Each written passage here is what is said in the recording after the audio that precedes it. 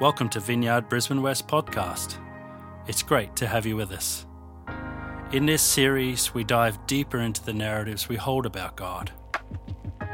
Narratives play a fundamental role in forming our identity, both for the positive or for the negative. So join us over the coming weeks as we explore the character of God displayed in the life and mission of Jesus.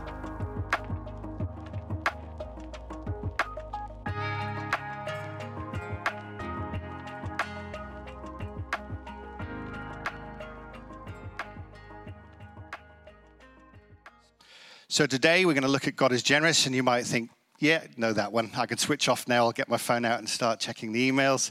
But if we really know it, we will live according to it. And that's the test, isn't it? So we're going to do some looking around at what we actually believe and whether it lines up with who God is. So somewhere we can anchor this in Scripture is in that wonderful passage in Ephesians 1. I've just picked out verses 3, 7, and 8 here. Blessed be God and Father of our Lord Jesus Christ, who has blessed us in Christ with every spiritual blessing in the heavenly places. In him we have redemption through his blood, the forgiveness of our trespasses according to the riches of his grace, which he's lavished upon us. So you can see how that's been mined by many a worship leader for understanding the nature and the character of who God is. And it's all there in Paul's wonderful introduction to Ephesians. And so if we're looking for, I guess, an expanded definition of God being generous, God lavishes his love, salvation, and favor upon us. He loves being generous to all his children, and it's the Father's good pleasure to give us the kingdom. And do you know how many people I find when they pray for the kingdom, they feel like they're having to twist God's arm up his back, like, please, please do this, please heal me, or please make something work for my favor. It really isn't that. God wants to give us the kingdom. He's done everything on his side to give us the kingdom. But he left us with some instructions, and he said, pray. Let your kingdom come, let your will be done. And I find I don't pray that enough in my life. And, that's essentially what we're doing with all of our lives, is seeing more of the kingdom break in, more of his will being done. Because not everything that happens is his will. And Helen touched on that last week. I'm not going to go there today. But God is generous. So we're going to work through this parable. And as we do, we're going to get maybe a little bit challenged in what we think is fair, because it's one of those parables that gets under your skin and leaves you thinking, wow, okay, that is pretty radical. So starting in verse 1, Matthew 20, I've got it on the screen here, but you can follow along in your own version. For the kingdom of heaven is like a landowner. Now, who is the landowner? That's really important before we carry on in this story, that we've got to understand what Jesus is talking about. The landowner is Father God. So that's really important. Who went out early in the morning to hire laborers for his vineyard. After agreeing with the laborers for the usual daily wage, he sent them into his vineyard. When he went out about 9 o'clock, he saw others standing in the marketplace. So they've started their day about 6, and 3 hours later he's gone back for more workers, because this is a big job that needs doing. And he said to them, you also go into the vineyard, and I will pay you whatever is right. So they went. When he went out again about noon and about 3 o'clock, he did the same thing. And about 5 o'clock, he went out, and he still found others standing around. And he said to them, why are you standing around here idle all day? They said to him, because no one has hired us. And he said to them, you also go into the vineyard. So when evening came, the owner of the vineyard said to his manager, call the laborers and give them their pay, beginning with the last and then going to the first. When those hired about 5 o'clock came, each of them received the usual daily wage. Now when the first came, they thought that they'd receive more, and each of them also received the usual daily wage. And when they received it, they grumbled against the landowner, saying, These last worked only 1 hour, and you've made them equal to us, who have borne the burden of the day and the scorching heat. But he replied to one of them, "Friend, I am doing no wrong. Did you not agree with me for the usual daily wage? Take what belongs to you and go. I chose to give to this last the same as I give to you. Am I not allowed to do what I choose with what belongs to me, or are you envious because I am generous? So the last will be first, and the first will be last." Wow, how scandalous is God's grace. But if you were one of those who'd worked the whole day in that scorching sun and you've got the sunburn and the scratches to prove it, you might feel like that does seem unfair. No, nobody wants to enter into that story. Does it seem unfair to you? Would you think that does seem unfair here? So what is God trying to challenge here in us? Because we're wired to whoever's worked the hardest should get more. Is that not the way we think? Yeah, so we're hardwired to that process.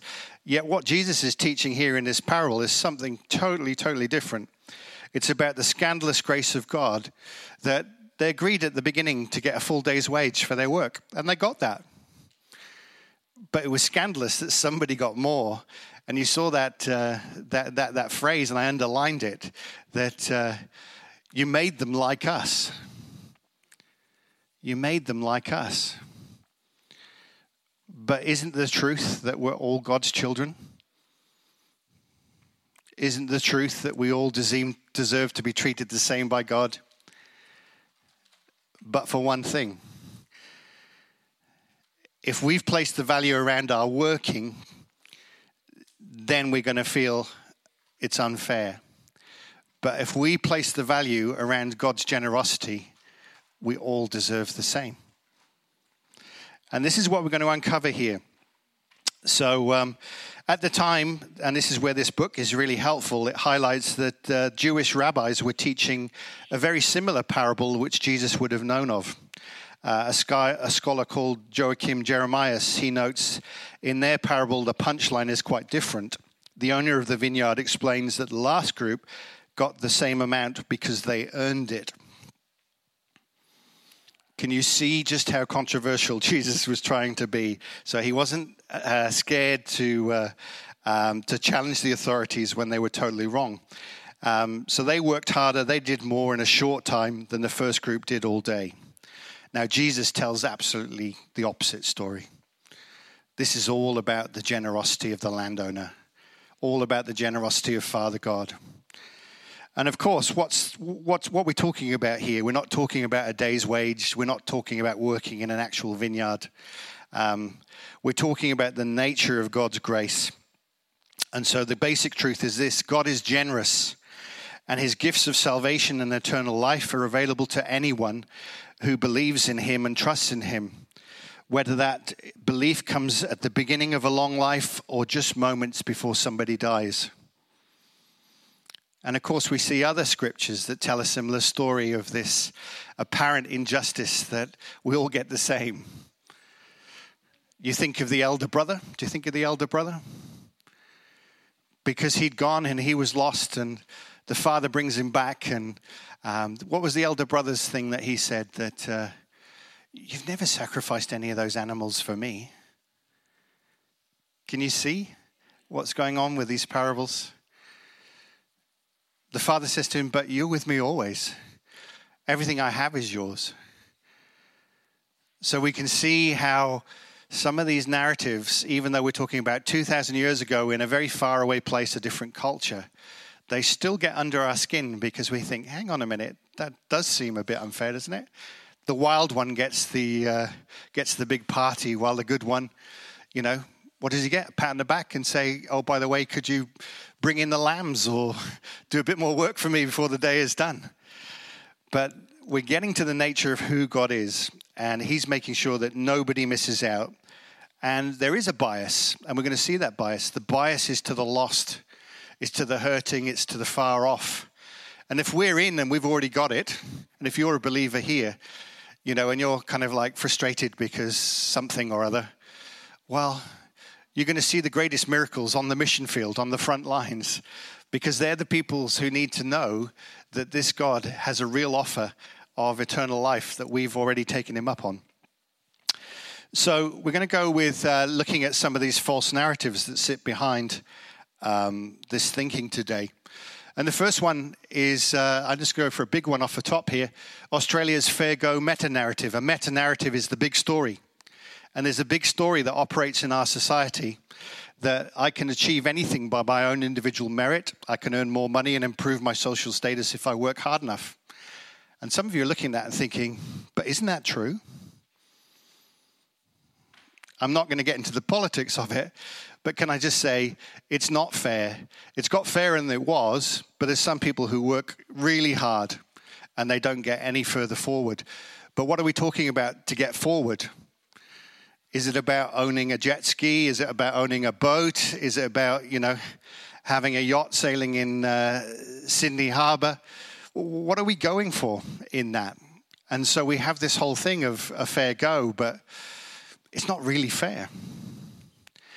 And do you know what? It's never going to be fair. Jesus said, you'll always have the poor with you. So the Father's heart is always for his people to be there for the have-nots. And if we're busy worrying about having, we're not caring for the have-nots, are we? So if we chase after these things in this life, we're missing the point. Because Jesus says, seek first the kingdom of God above all else. And all these things, clothing, food, the Father knows that you need those. You'll have those as well. But seek first the kingdom. Don't go running after these things. Because if we run after those things, then what you're prioritizing is just the same as everybody else. You're missing what's really valuable in this life. You have one thing that lasts forever. Everything else is going to decay, including this body. Every cell and fiber of it will decay unless, if Jesus does appear, it will decay and be changed in an instant. So it will decay. So anything else we think we can take with us, we can't. There's just one thing we can take, which is that precious gift that Jesus has given us. And do you know what? Now we've been given it. We get the privilege of being able to give it away to others. That's the only thing that matters for all eternity. And if we shift our focus off that, we're not in line with what Jesus is teaching us about the Father. So the hard part is that our culture has taught us since we were younger than this, reward systems in school and at home about, good behavior, working hard, do your homework. And those things are good, but they're not where it's at. Do you know what I mean? And you can see certain families are drivers and they'll drive their kids to do better than they did. And that's okay in a way, but actually the only thing that matters is that we find God and we find what he's got for us. Because what are we saying? That an accountant is better than a farmer? That a refugee has no value? You see, when you begin to kind of look at the stories that we believe and we've bought into, it really challenges the makeup of our society. And here's the truth that we have on offer. That eternal life is freely available to all as a gift, regardless of anyone's social status, wealth, because of what Jesus has already done. Come, buy and eat without any money. It's there at the end of the book. Message hasn't changed. And the very last prayer, come, Lord Jesus. Come quick, because this place is pretty bad, and I'm not sure I could do another day here. But come, Lord Jesus. And it's been the prayer of the church for 2,000 years. But in between times, for Jesus to come and put things right and get all the values and the stories in line with his, i.e. the kingdom has fully come, we have to share this message of hope that we have. And it's a message of hope that people are prepared to hear if they don't have anything or they have a need. But if you feel like you've got everything sorted, guess what? You just think it's a stupid message. But for some, they can be saved, as Jesus said. For God, nothing is impossible. But what we've been trained in this life is to go for big, bigger, biggest. Fast, faster, fastest. Smart, smarter, smartest. Rich, richer, richest. That's what humanity has been doing for thousands and thousands of years. And the one with the most and the most power gets to oppress and put down those who have the least. This is not the kingdom of God. This is mankind's vision of how to put yourself first and get ahead of others. So in God's upside down kingdom, his concern is with the poor, poorer, poorest. And so if we can come into line with him, we'll go to those who are on the margins. A couple of scriptures. For this is what the high and exalted one says, he who lives forever, whose name is holy. I live in a high and holy place, but also with the one who is contrite and lowly in spirit, to revive the spirit of the lowly and to revive the heart of the contrite. God is drawn to the lowly. And a fascinating study to do is to look at the two words lofty and lowly throughout Isaiah. And then you can pick Jesus, which of course most of the Jews couldn't pick Jesus. That wasn't the Messiah they were looking for. They wanted somebody who was lofty, not lowly. We see it here in Jeremiah 9:9. See, your king comes to you, righteous, victorious, lowly, and riding on a donkey, on a colt, on a foal of a donkey. So that was quoted in the New Testament as Jesus enters Jerusalem. The nature of who God is, he's concerned for the outsiders. There's always going to be insiders and outsiders. There isn't this kind of fantasy world where everything's going to be good, because otherwise there would be no need for God. And good in our eyes is not good in God's eyes. So our job is to go out there and reach those who are on the outside. It's not to become insiders. And that's another narrative. 7 mountains, if you're into that, run. It's Babylon. If we can get a president in the office of the United States of America, if we can rule the arts, if we could do this, it kind of sounds good, but it looks nothing like Jesus. Did Jesus run for office? You can see all of this false thinking. It's upside down in relation to what Jesus is trying to teach us. He said, take up your cross, daily deny yourself and follow me. So if we're trying to get ahead with the world's methods, we're not going to come into line with who Jesus is. And yeah, wouldn't it be nice to have some Christians in Parliament and to be representing us fairly and representing the poor? That would be great. But what you find is in order to get there, often there's some kind of corruption or deals that need to be done. So I'm not saying, that's a bad thing, but I'm saying if that's your goal, you're missing the point of what Jesus taught us. We're to go and care for the lost and the needy and those who are desperate to hear this message, the ones who are sick. So it really matters how we bear his image and his name. So Jesus, Philippians 2, he took the lowest place and God exalted him to the highest place. And he invites us to do the same. It's about imitating Jesus' attitude of humility. So some more false narratives. I think I'm pushing buttons tonight because there's some serious faces looking back at me. But here's another one. God owes me narrative. I can earn God's love, salvation, and favor. God doesn't owe you. Every breath you have is a gift from him. So if you feel hard done by, there's a lie there that you've got to turn around. And in fact, we'll get there at the end, but we have so much to share. And if we can live out of what he's given us, I think of Mother Teresa in this, how she just kind of laid herself down for other people. She didn't have a lot of worldly possessions, but whatever she had the love of God, and she just wanted to share that as freely as she could. Now, if we really believe God owes us, we've misinterpreted the whole teaching about mercy and grace in the Bible.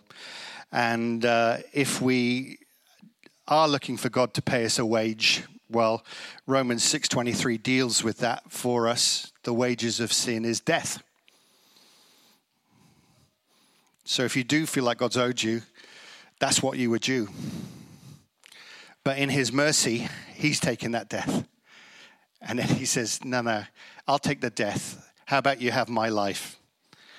This is the outrageous, generous nature of who God is. So we have to understand this. This is no kind of half-hearted offer. What we have in the gospel is the real deal. So the corresponding truth, I can share about God's free gifts of love, salvation, and favor.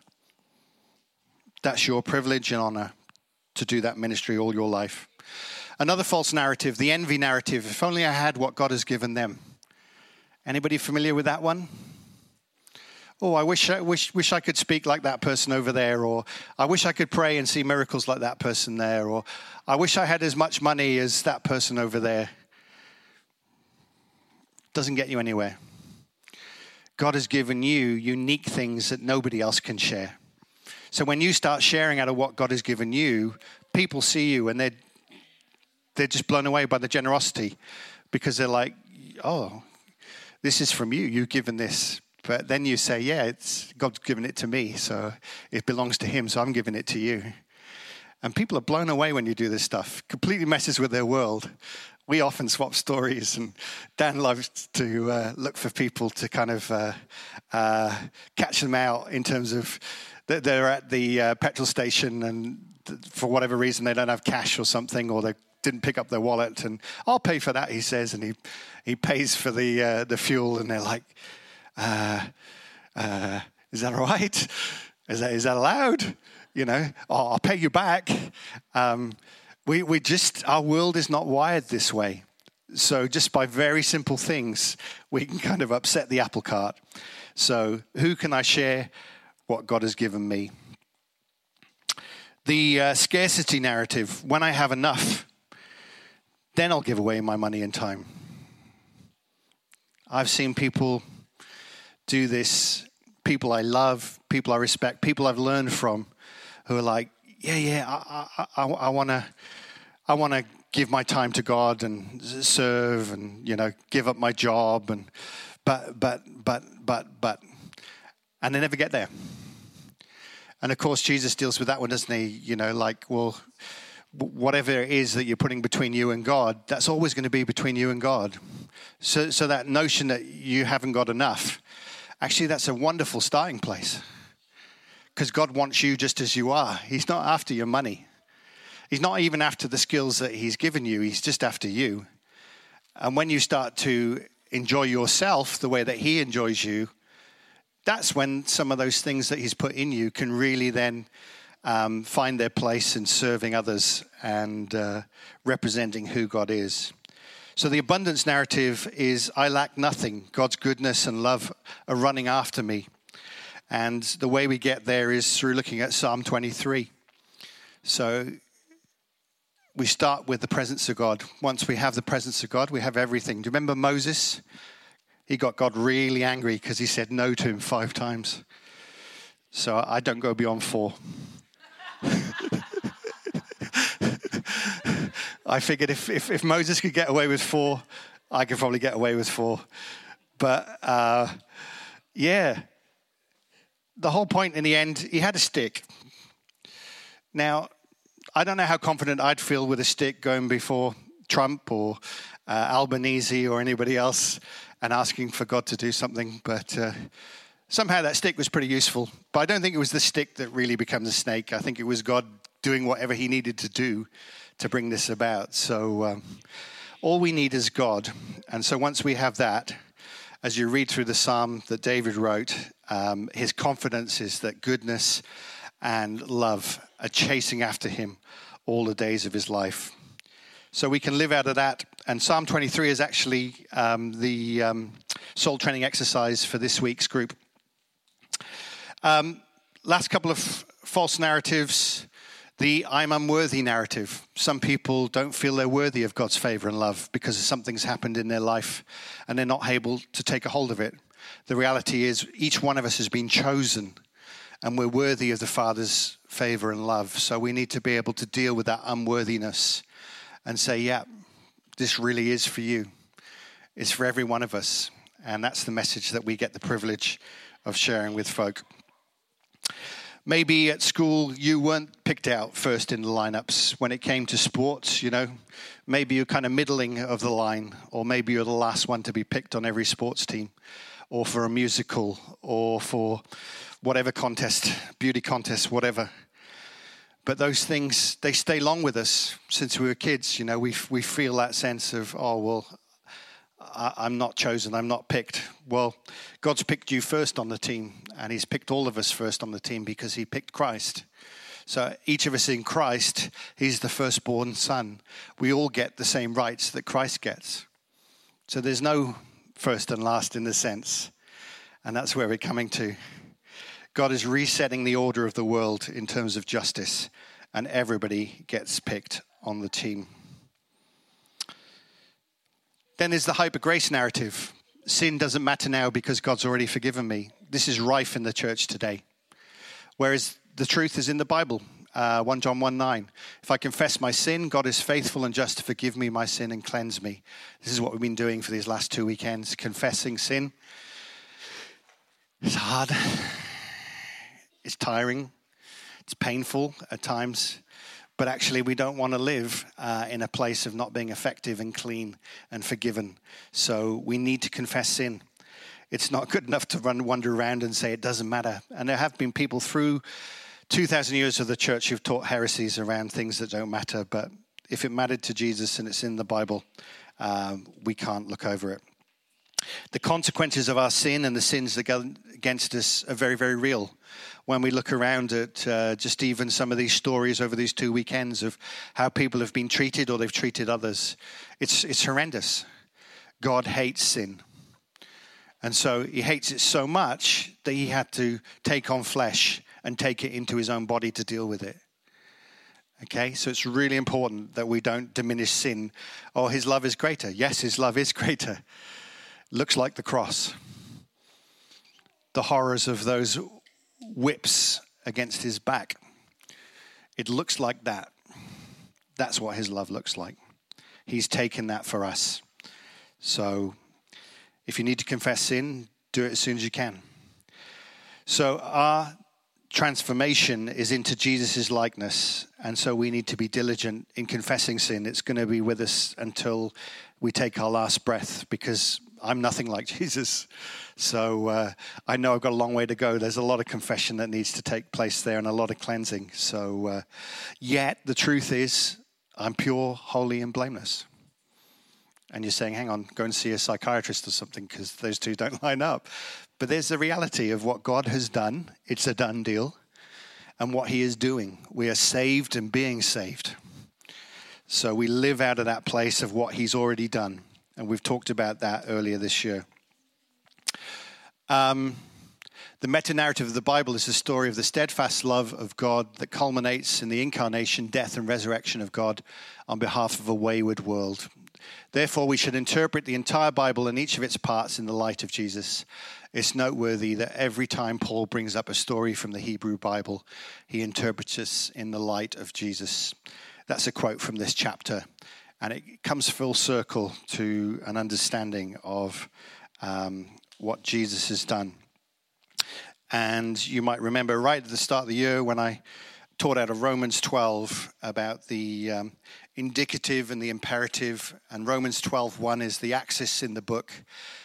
All the stuff beforehand, in view of God's mercy, what he has done. Then go and do this stuff. Do this, do this, do this. But we get that the wrong way around. We start with the do this, do this, do this, try harder narrative, and we can get caught up in an earning mentality. We can think that we have the power to change ourselves. No, it's always because of what God has done. You're now changed and you don't have to live that way anymore. That's always the way it was meant to be written. But it's amazing that for hundreds of years in the church that people have been beaten over the head with and told to do better. And it's religion.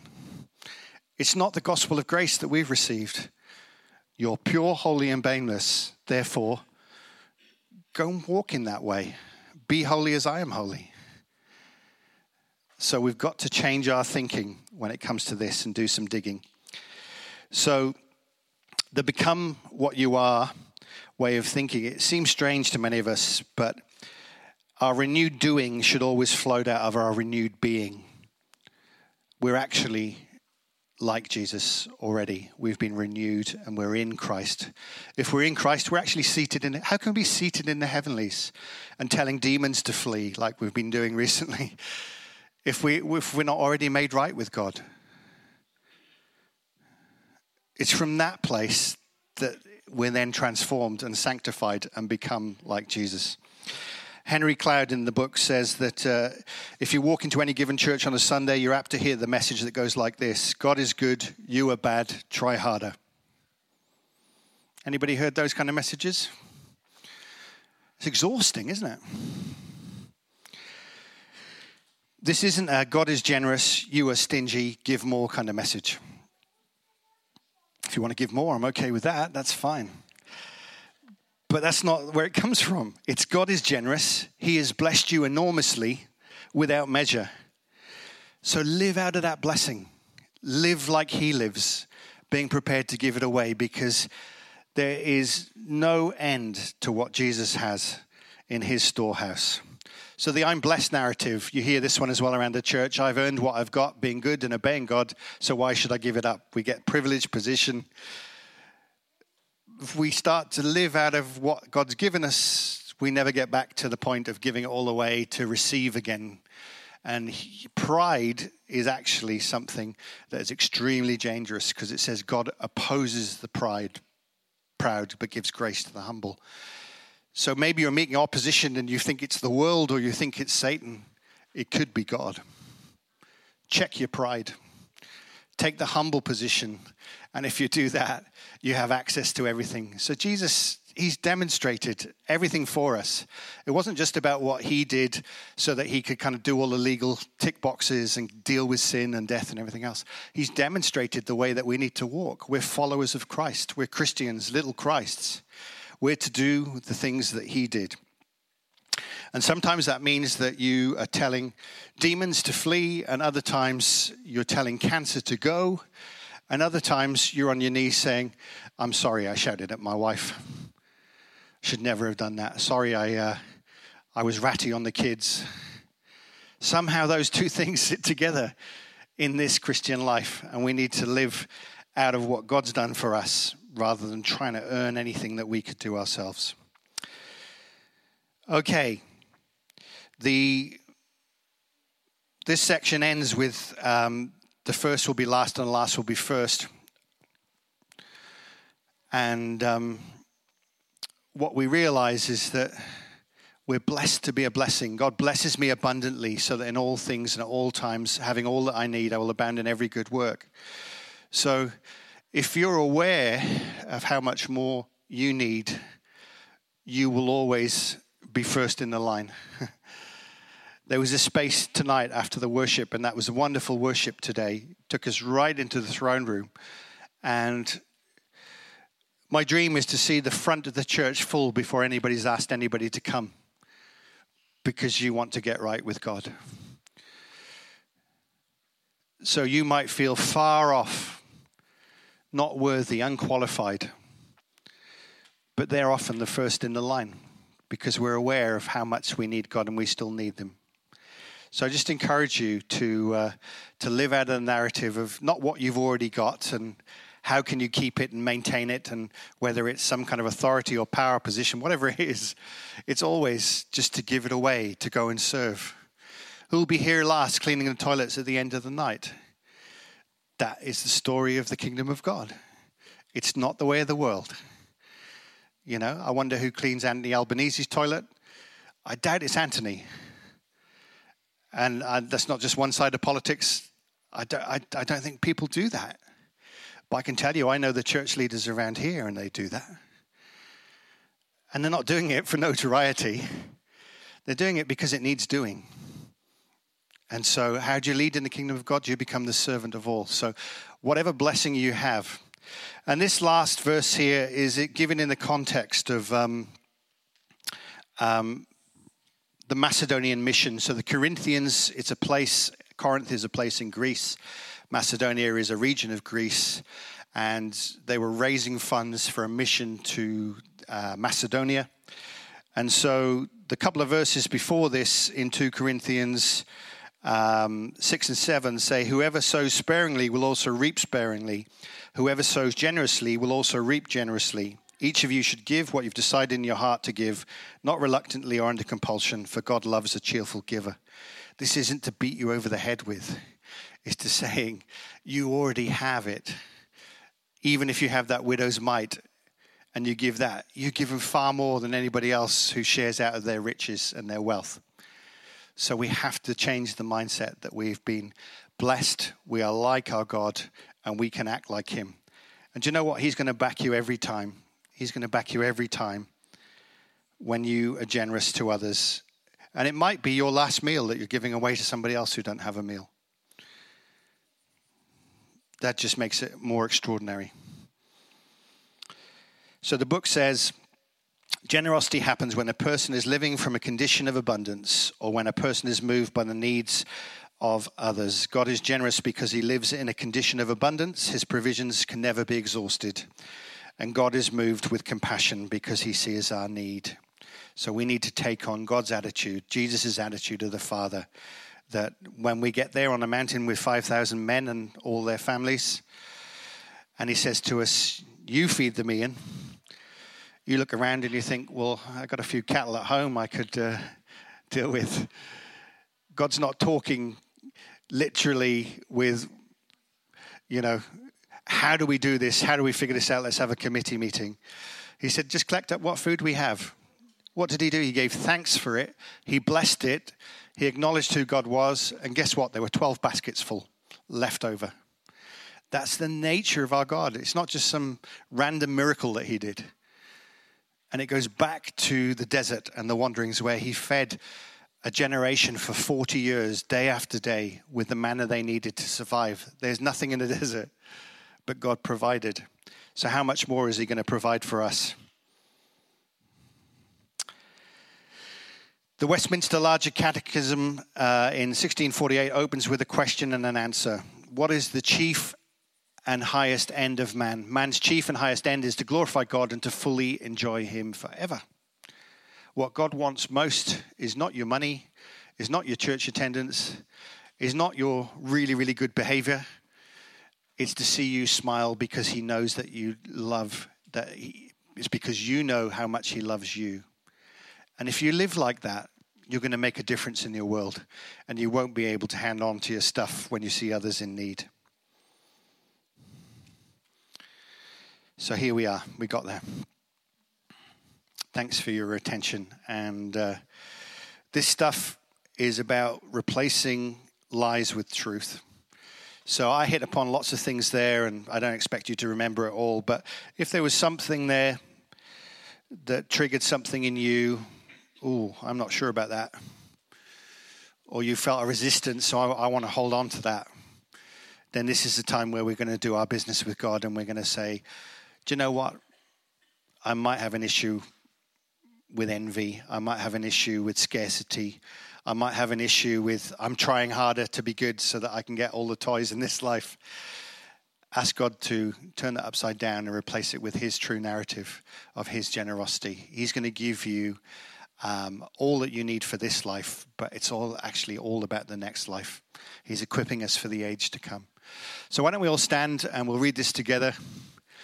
I'll just ask you to pause and just ask the Holy Spirit, is there something specific I'm believing is a lie? For example, I have to earn your favor and love that you want me to repent of tonight. And when we get to that space, you confess whatever that is. And then if there's somebody related in that who's, trained you or taught you to believe that way, it could be mum and dad or schools or whatever. This world is very seductive. Forgive those people, and then we'll just declare the truth at the end, the opposite of what God has shown you as a lie. I'm just going to be quiet now and just ask, Holy Spirit, just show us if there's a lie that we're believing that you want us to confess tonight. Something that says that you aren't generous, or you aren't enough, or that I don't have enough.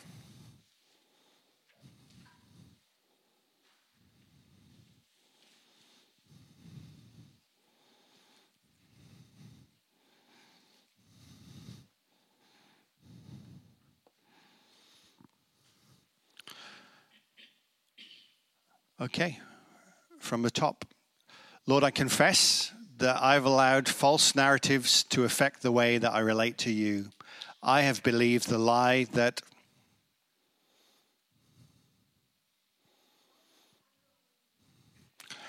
I forgive, and those who contributed to my forming this false narrative. I ask you, Lord, to forgive me for receiving this false narrative, for living my life based on it, and for any way I've judged others because of it. I receive your forgiveness. I renounce and break any agreement with this narrative and any powers of darkness that lie behind it. I choose to accept, believe, and receive the truth that you're incredibly generous to me and everyone, and any other truth that he's revealed to you in this message. Amen.